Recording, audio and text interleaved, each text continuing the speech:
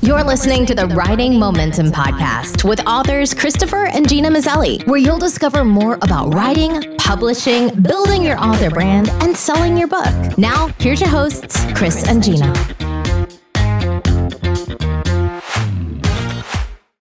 Hello and welcome to the Writing Momentum Podcast. I'm Christopher Mazzelli and I'm here with my wife, Gina Mazzelli. Hi, we're so glad you're here with us. Today we're talking about a topic that is pretty near and dear to our hearts, and especially for Chris. And it is all the things you can write for children. Yeah, you can write all kinds of things for children. I am amazed so many times when I talk to people who want to write for children, and the thought is, oh, I want to go ahead and I want to write picture books, or I want to write the next Twilight YA series, right? We tend to think of those two things as everything that you can write for children. But the truth is, there is a wide range of material that you can write for children between and really around all of those age groups, as well as there's in each age group, there's fiction and nonfiction. Absolutely.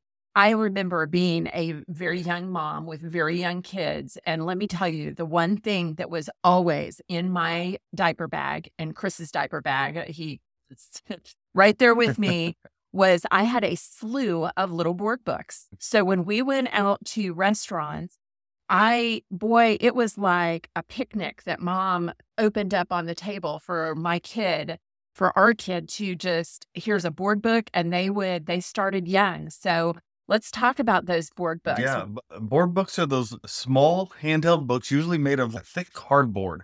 The kids like to gnaw on, the newborns like to gnaw on them and that sort of thing as their teeth come in. And so that's how you can usually identify them, because they've got teeth marks in them. But someone had to write those, right? There's usually not a lot of words in those books. This would be something that on a Microsoft Word document would be one page. There might be so little. In fact, there are some board books that have no writing in them at all. They're all just pictures. And so that's something else you can create, is the concept of a book like that and what would be included inside. Do you think that, let me ask you, on that kind of thing where it's a very heavy concept book, do you believe that a writer would be the one to initiate that? Or do you think it would be more of an illustrator or an artist? It can be either, because it depends. If the writer has a certain amount of knowledge about the way something works. For instance, I'm thinking of, is it Tana, what's her last name? I want to say Coben, but Tana, you'll see her books. Her books are called Black and White.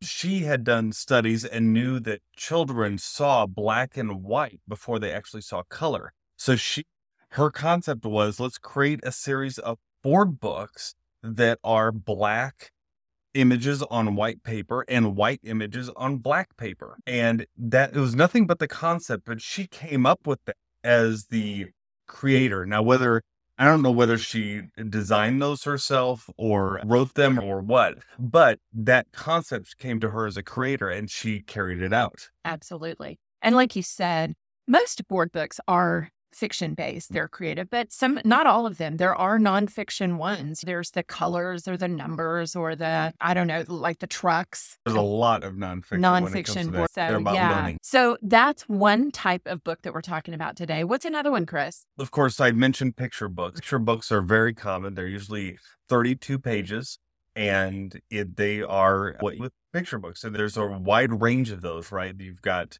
fiction stories, you've got nonfiction stories. Some of them have more writing in them than others. I think everyone's pretty familiar with picture books because that's what a lot of people look for. If you go to the library, the great thing about picture books is that when you start writing them, you want to read a lot of them. But what's great is that they're so easy to read and so quick. So you can go to your local library and you can read 100 picture books in a sitting and just get all that inside you and start to see the commonalities. When I was in school, I went back to school to learn more about writing, and I read literally thousands of picture books in that experience. And in doing that, it was really a way just to, it gets inside you and it's fun. You can just go to the library and spend all day there. Not to spend any money. You can even go to Barnes & Noble and do it.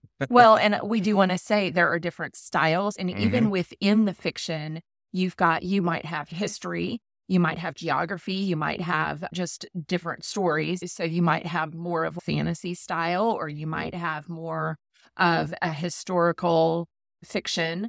So there are different, even within the picture book market, there Yes. are some different genres or subgenres within that. And I'll tell you, Chris, when our kids were small, I fell in love with a nonfiction picture books because, and as Chris said, there's a different amount of words can be on the page. That depends on who the market is, who the reader is. If it's a picture book for a younger kindergarten age, that's going to be you're going to be writing to that group, and it's going to be shorter sentences. It's going to be simpler sentences, simpler words, versus writing for an upper elementary. That's going to be a little bit more. But I'll tell you, picture books, nonfiction picture books, the ones that really fall into the STEM category, and that's science, technology, engineering, and mathematics for STEM. STEM adds in art. Science, technology, engineering, art, and mathematics. Those traditional publishers are looking for those because why? Who's wanting those? Not only the parents, but also who? Libraries, schools, big market for that. And I think this is such a wide open market because most of us, when we think about writing picture books, we're thinking, or even children's books, we're coming at it from a creative standpoint, and we're thinking about fiction, right? We're thinking, I want to tell this fantastic story. And that's great, but that is a much more competitive market than the nonfiction side of this. So if you want to write a science book that has science principles in it, that's based on a true story, or it's just about the principles, you're going to find a much wider open market for that than you would for the fiction side, just because there's not as many people are writing that, so there's not as much competition. And if I could just, as a homeschool mom, throw a plug in there, those of you who have really interesting historical events or scientific things that are within your areas, there's just a wealth of information that you have at your fingertips about local history, about local geology or local science type situations that you've got going on. When Chris and I were traveling the country with our kids several years ago, it's been 5 years ago that we were doing this.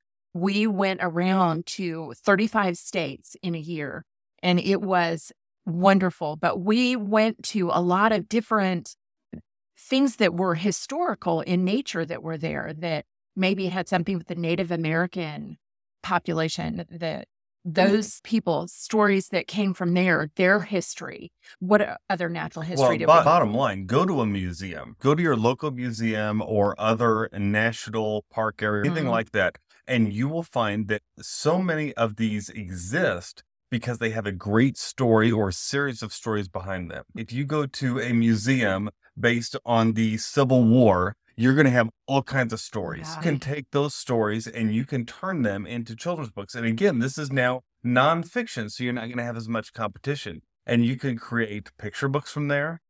You can create chapter books, middle grade books, YA books. Those are some of the other ones we're going to talk about here in a moment. But any of those can be a great source of inspiration. It's stuck. Just go to your local museum. Now, Chris, what is a chapter book? You talked about that. What is that? So a chapter book is the next step up from picture books. So generally you've got your newborn books, which are board books. Then you've got ages about 2 to, let's say, 6 or so, which is your picture books.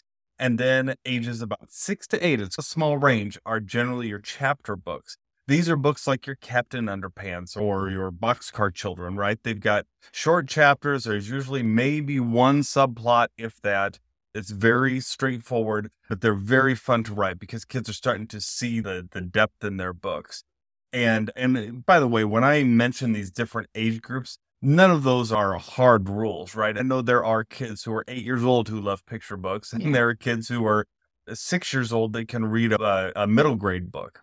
We've seen that happen all the time, but we delineate these on different age groups just for clarification. And it's important for you as the writer to be aware of what those are and to be aware that, especially if you're going to be traditionally published and really independently published too, you need to know, Chris and I have always said, you need to know who your market is. So if you are writing a picture book, you don't necessarily want to write it with words that would be on like an 8th or 9th grade level. You want to make sure that you're getting on the right level for the right market. It's the majority, not counting the outliers, but the majority of who your readership is. That's exactly right. Tips like this can really help propel what you do when you do writing for children. Learning from others really makes a big difference. That's why one of the things that we are excited to be a part of is the Children's Book Mastery Summit that happens every single year. If you go to writing.fyi/CBM, that's Children's Book Mastery, writing.fyi/CBM, you will find this wonderful summit that our friend Karen, I always say Karen, and it's Karen, that she puts on, and it's wonderful. She gets to get a whole bunch of writing professionals and publishing professionals just to talk about children's books. And the best part of it is that as they're recorded each week, those sessions are completely free. And that's going on this week as we release this podcast. If you're interested in watching those messages and you're listening to this in real time, go to writing.fyi/CBM and you can become part of the Children's Book Mastery Summit.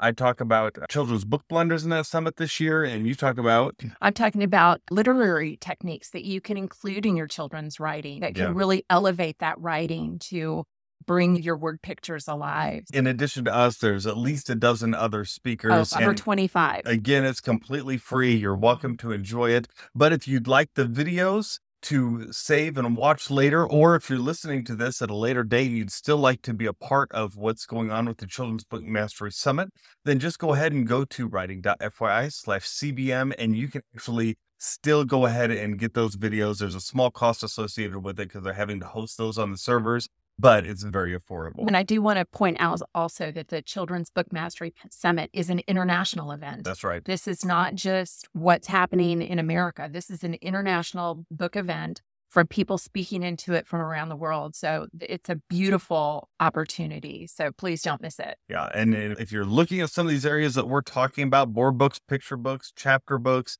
you'll find that there are sessions dedicated just to those kinds of books there. So the next kind of books that we want to talk about are, after chapter books, are middle grade books. This is my sweet spot. This is what I wrote to for years and then still love writing to. It's ages 8 to 12.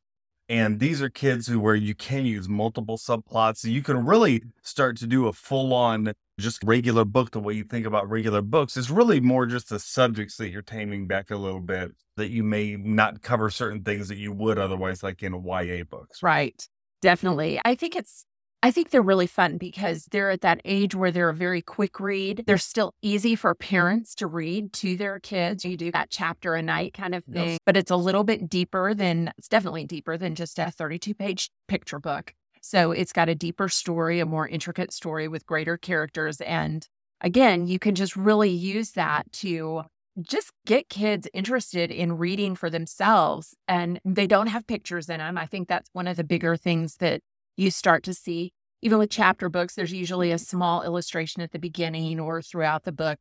When you're getting into these middle grade books, these really are full novels without pictures, but that can be just this beautiful transition time for your reader. Yes. And then finally, there are young adult books. These are the books like the Twilights that, that so many people are familiar with. And they're an interesting bridge between children's books and books for adults, because a lot of times kids, once they reach age 13, 14-year-old, a lot of times they'll go straight to books for adults. So what keeps kids in the YA genre is generally the type of book it is. And that is usually it's fantasy, science fiction, or it deals with things in high school, those kind of subjects. Really kind of the subject matter that makes it a YA book more than maybe even a lot of the writing itself. The main characters being kids. There's definitely a crossover here because I would think Hunger Games. Yep, Hunger Games like that. And what's the other one I'm thinking of? Just some of the dystopian, the Divergent. And, Those were books. Even Harry Potter. And Harry Potter was really considered, I think, a middle grade when it began, but it grew. As Harry grew, so did the But books. How many of us as adults really enjoyed those books? Mm-hmm. So even Tolkien's books, I think, would be considered YA books. Yep. So yeah, these are books that really can cross over. There are a lot of subgenres. Now, Chris and I can't go into all the subgenres here, but there are subgenres within the YA books. Chris said there's fantasy, there's the dystopian, there's science fiction, there's just all sorts of different books and genres there. But even within that, there are those books that are classified as clean. Yes. And some of the publishers, the traditional publishers, putting these out. There are books that are within more of the Christian inspirational. So there are different subgenres to this as well that we just encourage you to check out and see what books are showing up in those different subgenres. So, but here's the thing. It's not just about board books, picture books, chapter books, middle grade YA books. There are also all the other things that you can write for all of those age groups that make all the things that you can write for children possible. For instance, you can write magazine articles. People all the time, they never think about magazine articles. Do you know, if you write a magazine article in a children's magazine, chances are more kids will see it than will actually see a book that you write, because they have very large subscription bases. So if their subscription base goes out to 120,000 kids around the world, that's probably more books than you would sell. So it's amazing. You can also do activity books. You can do devotionals and Bibles. You can do graphic novels. I've written graphic novels and I've written comics, and I don't illustrate at all, but I know how to write those kinds of things so that illustrators can then turn them into actual comics and graphic novels. And those are the kind of things when we talk about writing for children. If you see something written for children, the back of the cereal box, someone had to write that. Yeah, I think that's the thing that really can just make people wake them up to how big this market is. Yes. That it is not just, I'm going to write a picture book, or it's not just, I'm going to write a YA novel. It really is. There is so much that you can write for this. And when Chris was even talking about activity books, I mean, that encompasses not only puzzles, but also trivia, any type of trivia thing. Yep. You've done some really fun, like code breaker type work. Do a lot of where code breaking. you've had the short mysteries, or like the short the stories. Solve Yourself mysteries and short stories. Kind Those of the are all things for Encyclopedia kids. Brown kind of thing. Yeah, there's just so much opportunity. So if you have a heart and a desire to write for children, there is so much out there. We just encourage you to go to your local library and just take an afternoon and just start looking around. There is so much there, and so that you don't just limit yourself. And I would even say also, if you are a children's book writer, that you are writing maybe fiction and you have a desire to write a middle grade fiction book, that's great.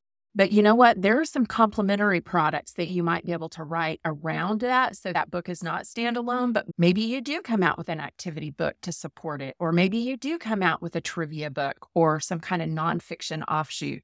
And before you know it, you can create yourself a line instead of just that standalone book. 100%. Hey, if you've been writing for children, we'd love to hear what you have written. Go ahead and let us know. And if you have an opportunity to attend the Children's Book Mastery Summit, we'd love to see you there. We've got sessions on there. And again, that's at writing.fyi/CBM for Children's Book Mastery. Writing.fyi/CBM. Meanwhile, if you know someone else who enjoys writing or writing for children and you think this podcast would help them, please go ahead and share it with them. That's the best way to get the news out. And then also, if you can leave a review, it means so much to us when people leave reviews and just let us know that they enjoy these episodes. But yeah, we never do this alone. We're not writing in a box, even though sometimes it seems as writers like we do. It's not a solitary activity. It's something that we do together. That's why we say that together we have writing momentum. Bye-bye.